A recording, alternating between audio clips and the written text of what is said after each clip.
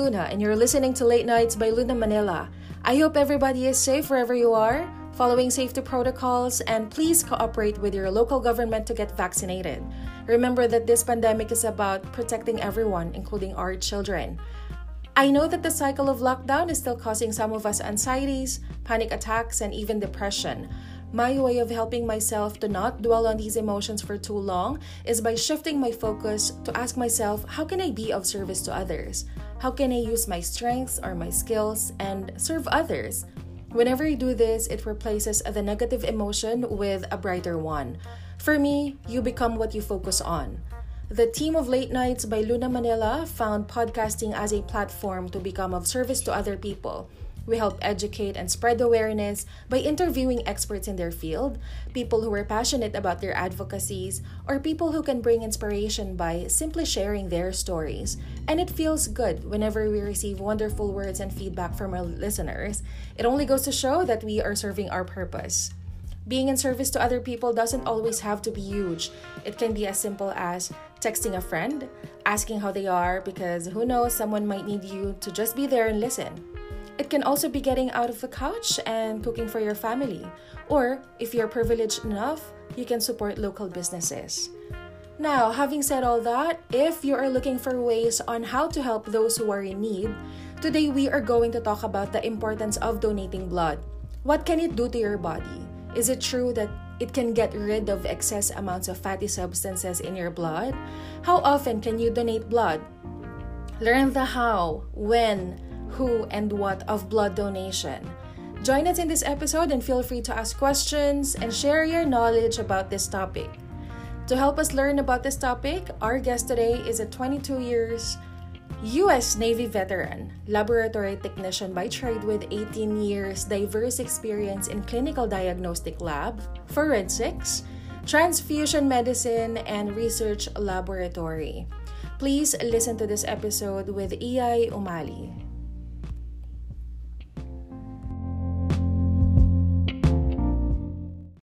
Thank you so much for having me back. It's been a year. Yeah, and the first time that she guested for Late Nights by Luna Manila was when we talked about our 90s memories, di ba? Mga 90s Yeah. experiences. So earlier, well, a few seconds ago during my intro, I was telling everyone how I shift my focus whenever I'm having, anxieties or the lockdown and fears, mga ganyan. So just like what I said, I try to shift my focus by asking myself how can I be of service to others. Ikaw ba, um, pagka ganitong lockdown na naman, yung paulit-ulit ang lockdown, how do you shift your focus? Paano mo hinaharap ang iyong mga anxiety? Um, Kasi based on, sabi mo nga kanina, 22 years Navy experience, mga bagay-bagay na ganito, wala ng anxiety. Kasi we have to be ready at a drop of a hat to do whatever and go wherever we're needed. So with itong lockdown, para sa akin parang, okay, it's just another day in the Navy. Kumbaga, it's just a saying na we have in the Navy. So it's just another day. So sa akin, it Yeah, doesn't make any difference. bakbakan na, ganyan. Oo, ganon. Tatakbo ako the other way, though. Okay, so again, today we are going to talk about the importance of blood donation, and I know that you are um, a perfect guest for this, or co-host to talk about this topic, not because we are both an expert or not because we are from Red Cross. No, we are not, but Ate Iya here has, enough experience and knowledgeable about blood donation, so she will help us learn more about it. Am I right? We're basing this also on the need for blood donation at saka based on our recent experience with the passing of our mother. So yun. Yeah. Okay, so let's start with Okay. why should we be reminded that donating blood is important? Unang-una, number one is because by donating blood, you are helping somebody live another day of their lives. So it's really a gift na cannot be bought. It cannot be returned to you in any shape or form. It's something na parang nakakagaan ng kalooban nung makakatulong ka na you're helping somebody live maybe another day, another month, another year with their family. So, yon. Tapos number 2 is because there's a need. Hindi lang rito sa Philippines. It's not only here in the Philippines that we have a need for blood donations. It's everywhere in the world. The reason for that is because may expiration date din ang blood or blood components. So, kailangan na lagi natin siyang nire-replenish. So, I'm sorry, just another disclaimer, ha? I'm talking Taglish kasi I saw a couple of my friends from the US who joined us. Good morning, guys, and Japan too. Good morning! So, Ang sabi nga nila, if you want to be a hero, one of the easiest way is to donate blood. Diba? So, yes, who can donate blood? yes. And can you give us details on regarding the eligibility of who can donate blood? Oh, of course. Anybody, any healthy individual can donate blood. So, ang kailangan talaga is healthy. And ano nga yung sa Red Cross na nabasa ko, safe blood, save lives. So, kailangan healthy. Tapos, ang minimum age requirement, I think dito sa Philippines from the Department of Health website and the Philippine Red Cross website is 17 years of age. Wala siyang high limit or wala siyang, there's no up to the age of 65. So, ang ano nila doon is as long as it's safe for you, you're healthy enough, and you're within the normal range nung hinahanap nila, you can definitely donate. So, yun, age. Tapos, of course, sa ibang, halimbawa sa US, pwede sila ng at a minimum 16 years of age as long as may parental or guardian consent. Pero dito sa Philippines, Right. it's 17 yung nabasa ko. At a minimum, you should weigh at least 110 pounds or 50 kilograms. If you're 109, madedefer ka. So, pag sinabing madedefer, ibig sabihin, hindi ka magiging eligible. So, in addition to yung height, age and weight, meron pa rin itetest ka pa din. So, let's say pumasa ka dun sa age and weight, itetest pa rin yung dugo mo. They're gonna take a sample of your blood. Ang tinatawag doon is they're gonna do a complete blood count. Bibilangin nila yung, it's an automated test. So, lalagay lang nila sa machine. Ika-count nun yung red blood cells mo, yung hemoglobin mo. Hemoglobin is something that we're really looking for kasi hemoglobin is that part of the blood that carries the oxygen all over the body. So, siya yung nagdadala ng oxygen sa brain mo, sa tissues mo. Kaya, importante yung hemoglobin. So, may mga certain ranges yon. So, you have to fall within that range. You cannot fall lower kasi if you fall lower, hindi ka pwedeng mag-donate. Hindi talaga ako nakinig sa science dati. Tignan mo, hindi ko alam kung para saan yung hemoglobin. Thank you for explaining that. Yeah. Is there anything else about the eligibility na we need to find out or that we need to know more about? So again, in addition to the age and weight, kailangan syempre, kasi everything now with the pandemic and everything, you have to make an appointment. Tapos when on the day of your appointment, you have to be healthy. You know, you're feeling good. Yung hindi yung, ay, sumasakit ang ulo ko, ay, parang sisipunin ako. Pagka may mga ganong issue, you may wanna just cancel your appointment for the day and just reschedule it. Kasi kailangan yung parang peak health ka, yung 100%. Yes, I'm great. I'm feeling fine today. Ganon. But I have a question regarding that. So, Okay. is there a required number of sleep before you donate blood? Wala namang certain number na in-stress, pero ang requirement nila is get a good night's sleep. So, kung sa iyo, Yeah, ang iba din good kasi night's yun sleep eh. mo, yeah. Kung ang good night's sleep sa iyo is like 4 to 6 hours, that should be okay. pero at least yung restful sleep, yung talagang kumbaga nakapagpahinga ka. Kasi although you're just sitting in a chair donating blood, syempre it takes a toll on our body too. So, parang meron din yung, in a way, hindi naman nakakapagod, pero syempre you're getting fluid taken out of your body. So, may mga effect din yun sa katawan. I want to ask about yung regarding drinking alcohol. Can you drink alcohol the night before you donate blood? And how many, if you can drink after you donate blood, is there like a specific number of hours before you can drink? May ganun ba? Ang recommended nila, again, itong mga sagot ko sa inyo is, I researched this using Department of Health Philippines and Red Cross Philippines. Ang recommendation is no drinking alcohol at a minimum of at least 24 hours kasi alcohol dehydrates the body. So, dehydrate, ibig sabihin, nawawalan ka ng fluid sa katawan. And pagka magdo-donate ka, you're giving out fluid. So, pagka dehydrated ka, maraming mga side effects na mangyayari sa'yo. Like, lalong sasakit ang ulo mo, mahihilo ka, may possibility din na you'll faint or yung nasusuka yung feeling, nauseated, ganyan. So, para iwasin natin yun, no alcohol for 24 hours. If you can do it no alcohol for 48, that's even better. What about after? Ba, nayaya agad. So, pwede ba?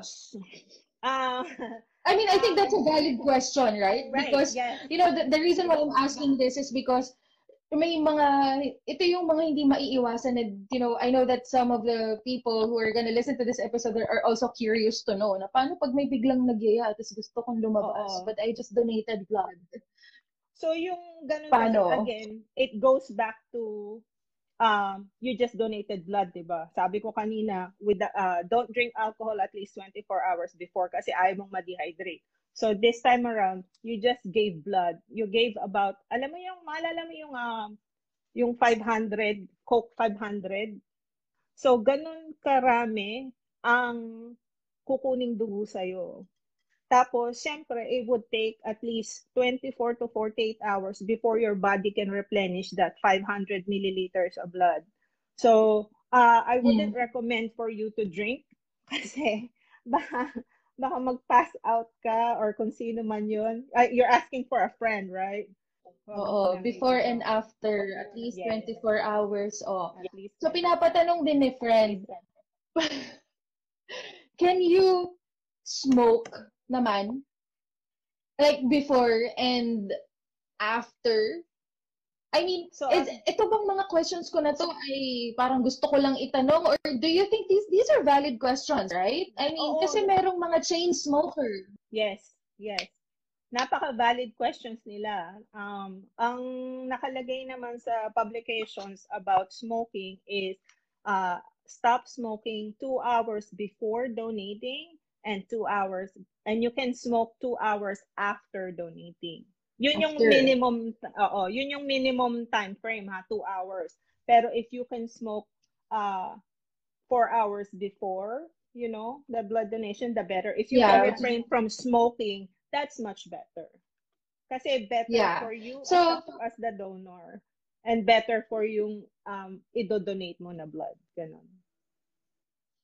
Yeah, and going back to the eligibility ko, nagmamatter ba kung if you're a chain smoker?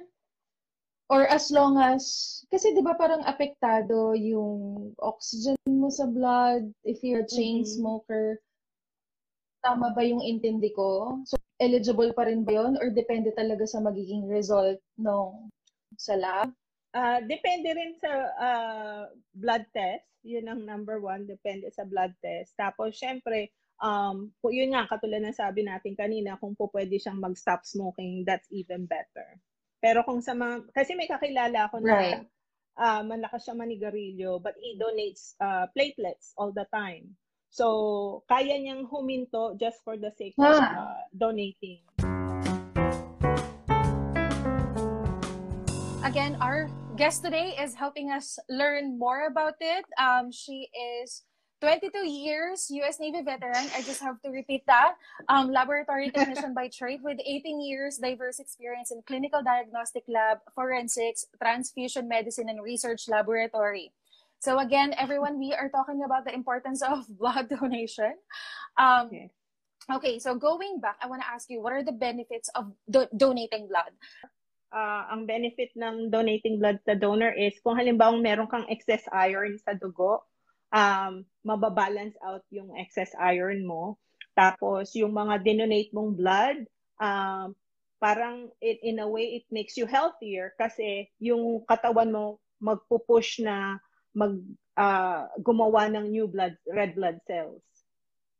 So, yung mga bone marrows mo, sila yung mag-churn, uy, wala na tayong dugo, let's make some more. So, parang ayun, no, nare-replenish yung store mo sa katawan ng red blood cells. Ano pa? So, yun nga, with the helps lower cholesterol, it will help you lower the risk for heart disease. Oh, that's so, very nice. Isa pang benefit I mean, nakatulong yun. ka na.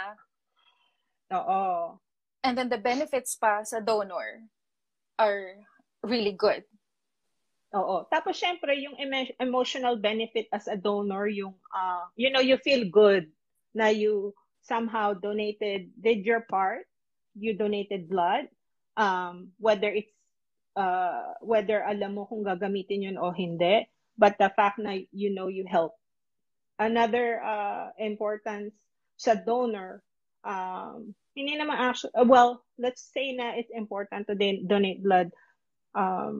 Kasi when you're donating a whole, yung 500 milliliters of blood, of whole blood, I should say, you're potentially helping 3 different people with that. So, by 1 bag, you can help 3 people. Oh, so wow. It's really Ngayon ko lang nalaman yun. Yes. Akala ko 1 bag is only good for 1 person. So, hindi pala siya ganun. Hindi Or siya mali ba ganun. yung... No. That's nice. Siguro kasi, yes. Kasi siguro ang alam lang ng general public is pag nag-donate ka ng dugo, yung dinonate mo na dugo na yun, it will just go to 1 person. Hindi po ganon. It can happen na kasi typically ang dinodonate is whole blood. Yung whole blood. So lahat yun yung, it's the easiest way, the most flexible way of donating, yung sa whole blood. So ilalabas nila yung dugo mo, i-extract nila yung dugo mo. Tapos once it's in a bag, dadaling siya sa processing center, yun nga yung sa donor center, where they're gonna split it 3 ways. Kasi merong 3 parts yung blood natin, mainly 3 parts. Yung tinatawag nating red blood cells, yung plasma, which is the liquid portion of the blood. At tapos meron din tayong tinatawag dyan na platelets. Platelets is the one na causes yung clotting. Yung halimbawa pag nasugat kang ganon, tapos di ba nagbe-bleed.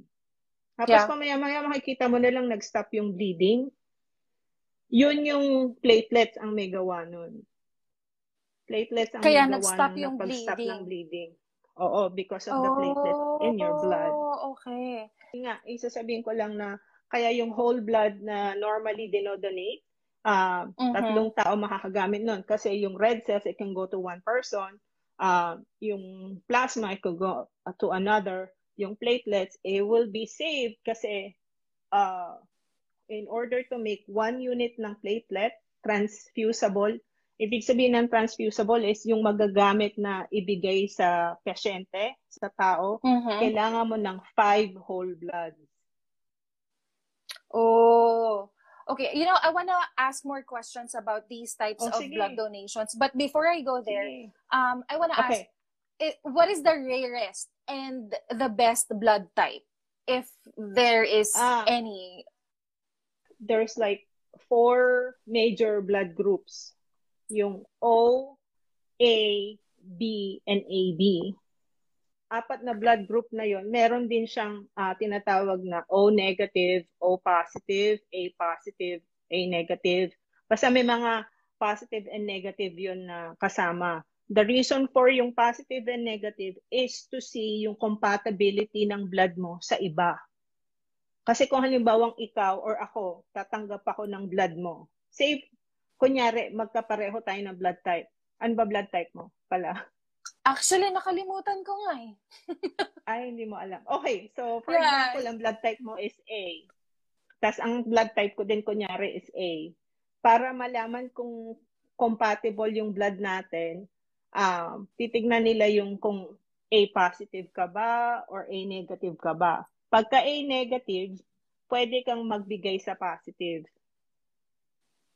Well, it's going too deep into that. But anyways, yung positive and negative, inaano nun yung compatibility ng blood. Kasi may chances na pareho tayong A, pero hindi naman compatible yung blood natin. Ibig sabihin, nagre-react sila pag pinaghalo. So, okay. Ano yung usually na magiging effect kapag may nagkamali? Mamamatay ka. Yun agad? Death. Well, there's like... I mean, kumbaga papunta ka doon sa death. Papunta ka doon, oo. Yun yung talagang as a blood banker, yun ang ini-instill namin na pag nagkamali ka, somebody could die. Pero ang ano nun is syempre dun sa tumanggap ng dugo mo, magkakaroon ng spike in fever, magkakaroon ng increased pulse rate, magkakaroon ng mga ayun nga anaphylactic reaction. So anaphylactic reaction is parang yung nag-allergies ka, ganon. Ganon yun, instant. Okay.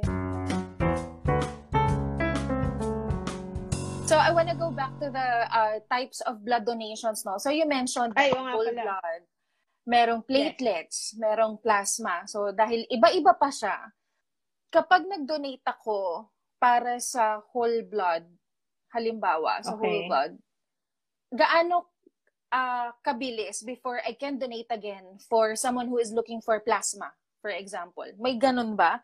Or wala naman? Or pare-pareho lang sila na parang kailangan may 3 months?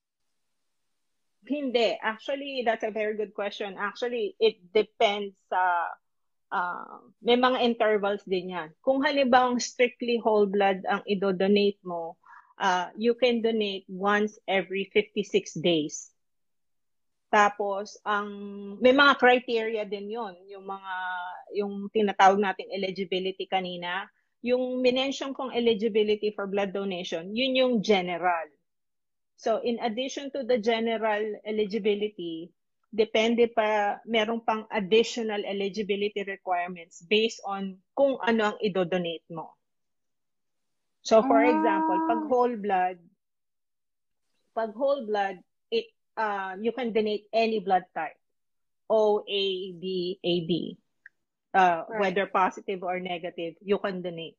Tapos, pag halimbawa, yung question mo was plasma, right? Ang mas ini-encourage nila na mag-donate ng plasma is the ABs. Kasi sila ang tinatawag na universal plasma donor. So, yung AB, kahit na sa O, sa A, sa B, pwede silang mag-donate ng plasma. Pero when it comes to red cells, it's just the O negative. Pag plasma donation, you can donate every 28 days. Okay. 28 days lang. 28 days. And plasma is what for again? Ano nga ang nakukuha natin sa plasma? Ang plasma is like, gives the blood the volume. So, siya rin yung nagbabalance nagre-regulate ng temperature ng katawan natin. Siya rin yung nagdi-distribute ng mga nutrients sa buong katawan natin. Tsaka, it helps in fighting infection. Tapos yung mga blood volume, sabi ni Amy, clotting factors. Meron din siyang daladalang clotting factors. Tapos yung halimbawang, yung mga people with liver failure, severe infections, and serious burns. Tapos yung mga tinatawag na pagka nawalan ka ng dugo, ng maraming ng dugo, binibigyan ka ng plasma to replace yung blood volume na nawala. Right. Okay. So, meron akong question about galing ito sa mga questions actually from my Instagram followers and friends. Okay. So, ang dami nagtanong about tattoos. Okay. Gaano ba talaga, iba-iba kasi nang sinasabi. Yung iba sinasabi nila na parang dapat may 3 years bago ka makapag-donate ng blood. May iba naman 1 year. So, ano ba talaga kapag may tattoo ka? Pwede ba or bawal? So, ang nakalagay for Department of Health and Red Cross regulations, pwede ang mag-donate ang mga may tattoo. But you have to wait for 1 year before you can donate. Dati, back in the day, like way back in the day, parang more than 1 year. Kaya lang kasi the reason behind that is, ewan ko dito sa Philippines kung kasing strict sila nung sa US. Ang sa US kasi, yung tattoo place na pinuntahan mo, it has to be like parang certified safe. Like yung they practice, yung they dispense the needle, 1 needle per client, ganun. So yun ang ini-ensure kasi natin na safe blood. Kasi 'di ba yung tapos lalo na ngayon na yung tattoos are like a form of art na nilalagay natin sa katawan natin. So marami ng mga legitimate places to get your tattoos. Dati kasi sa kanto lang, 'di ba? Sa kanto lang si Mang Fred pwede kang i-tattoo. So yung hindi siya safe, 'di ba? Kasi nag-share needles ganun. And kaya, also nakita ko din sa Red Cross na website, this includes piercing din. Kailangan it was done a year ago para makapag-donate. And this is also applicable to acupuncture and other procedures involving needles. That is correct. Tama I have another question naman. Paano daw kapag you're in your period? Okay. So, pagka sa ating mga females, when it's the time of the month, you can donate. You can donate as long as you feel good, you feel 100%, tapos hindi ka heavy bleeder. And then also it will depend on yung sa blood test mo na naman. Kasi nga isusukat nila yun eh. So tayo kasi pagka halimbawang it's the time of the month, merong yung sa hemoglobin natin bumababa, yung red cell levels natin bumababa. So, kailangan pa rin natin within that parameters. You can donate, but if you can wait, it's much better for the female. Malalaman din ba through blood donation if you are, halimbawa, HIV positive? Or kung meron kang ibang... Go ahead.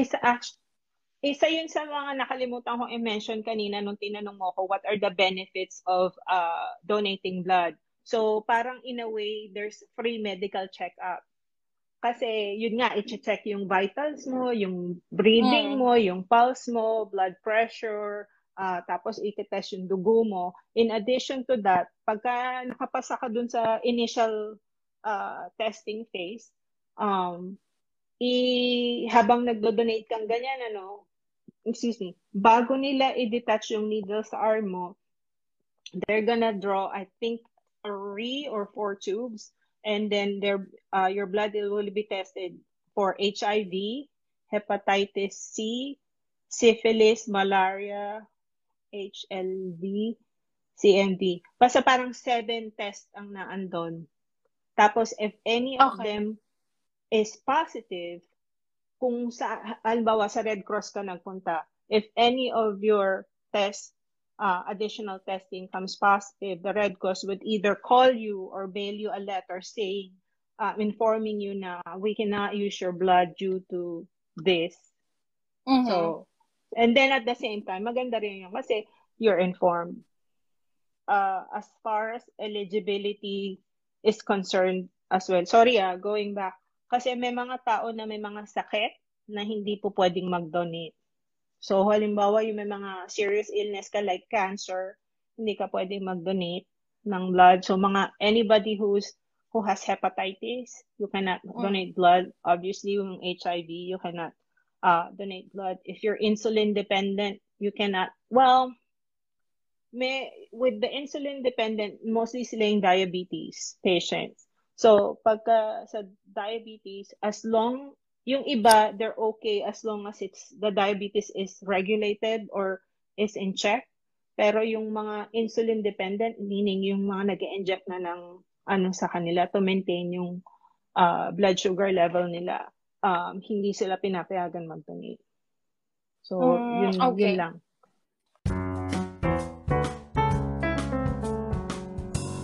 Okay, so before we wrap up this episode, Ate Iay, I want to answer muna one of the questions, kung saan daw yung mga pinakamalapit na they can donate. So I got this from the Philippine Red Cross. You can reach out to Philippine Red Cross main office at EDSA Corner, Bonnie Avenue, Mandaluyong City. So there's a phone number. Actually, pwede ko naman banggitin dito yung phone number. That's 02790-2300, local 931 or 932 or 935. Or you can also reach out to National Blood Center Manila, Bonifacio Drive, Port Area, Manila, 02-527-0861. They also have blood center in Eastern, Western, and Mindanao region and parts of Northern and Central Luzon. So you can simply email nbs@redcross.org.ph to inquire which one is near you, or simply visit the redcross.org.ph. We are going to put all these details in the Late Nights by Luna Manila's Instagram and Facebook, just in case na you get interested para mag-donate ng blood. It also shows here that there are Red Cross chapters that also offer a regular blood donation drive, like the Pasay City chapter. So they are located at CAA Compound, Aurora Boulevard in Pasay. So they offer free transportation services to blood donors. Ang bongga nun. Yay, please donate. And you can also visit blood banks in hospitals if you would like to donate. And ito, I got this additional information as well na for those who have been vaccinated with any of the COVID-19 vaccines, the clearing period depends on the kind of vaccine given to them. So we encourage you, this is according to Red Cross. We encourage you to let the hospital or Red Cross know for them to assess your blood schedule. So if you are vaccinated with Sinovac, after 28 days, you can be eligible again given that you are a qualified donor. So depende sa kung anong vaccine ang naibigay. Yeah. Correct. That's good and then just to answer a few more questions here, will I contract disease through blood donation? No, because they use sterile disposable needles and syringes. Yes, it's very safe. Natin yan kanina. And then it's very how safe. long will it take to donate blood? The whole process of blood donation from the registration up to the recovery will only take an average of 30 minutes. So mabilis lang siya talaga. No. Oh, no?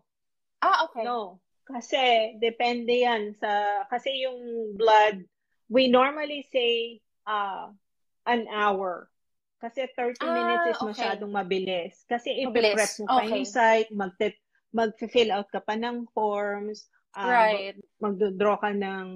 idodrawhan ka ng dugo, iraran pa yung testing dun sa dugo na yon. And then, may mga factors pa na Pero the actual donation process, yung once you're sitting down and your arm is out there, it would only take 10 minutes.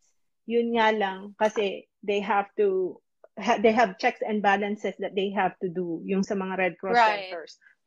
Tapos, in addition to that, once you're done donating blood, you're gonna have to stay there for observations. You are required to stay at least 20 to 30 minutes in the donation area. Pero okay rin lang yun kasi meron silang libreng snacks. So, take advantage of the free snacks. Isa yun sa mga benefits ng magdo-donate ng blood. May free snacks and drinks during, after donating. Di ba nga si Ate Lan, yun ang sinasabi niya, may mga cookies and hot choco or sa Australia. something. Yes.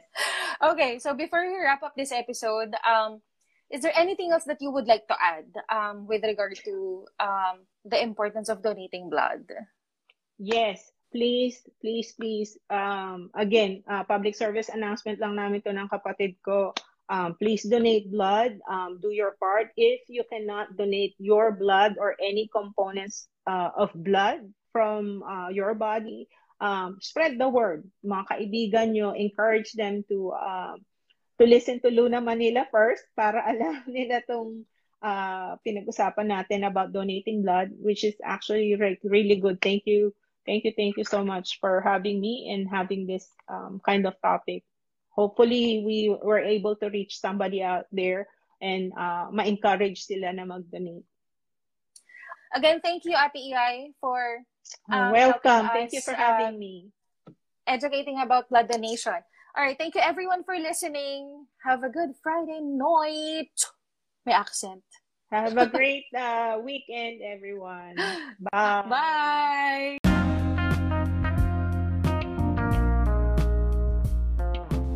What have you learned about this episode? Was it helpful? Let me know what you think and follow me on Instagram at Luna_Manila. Thank you all for listening.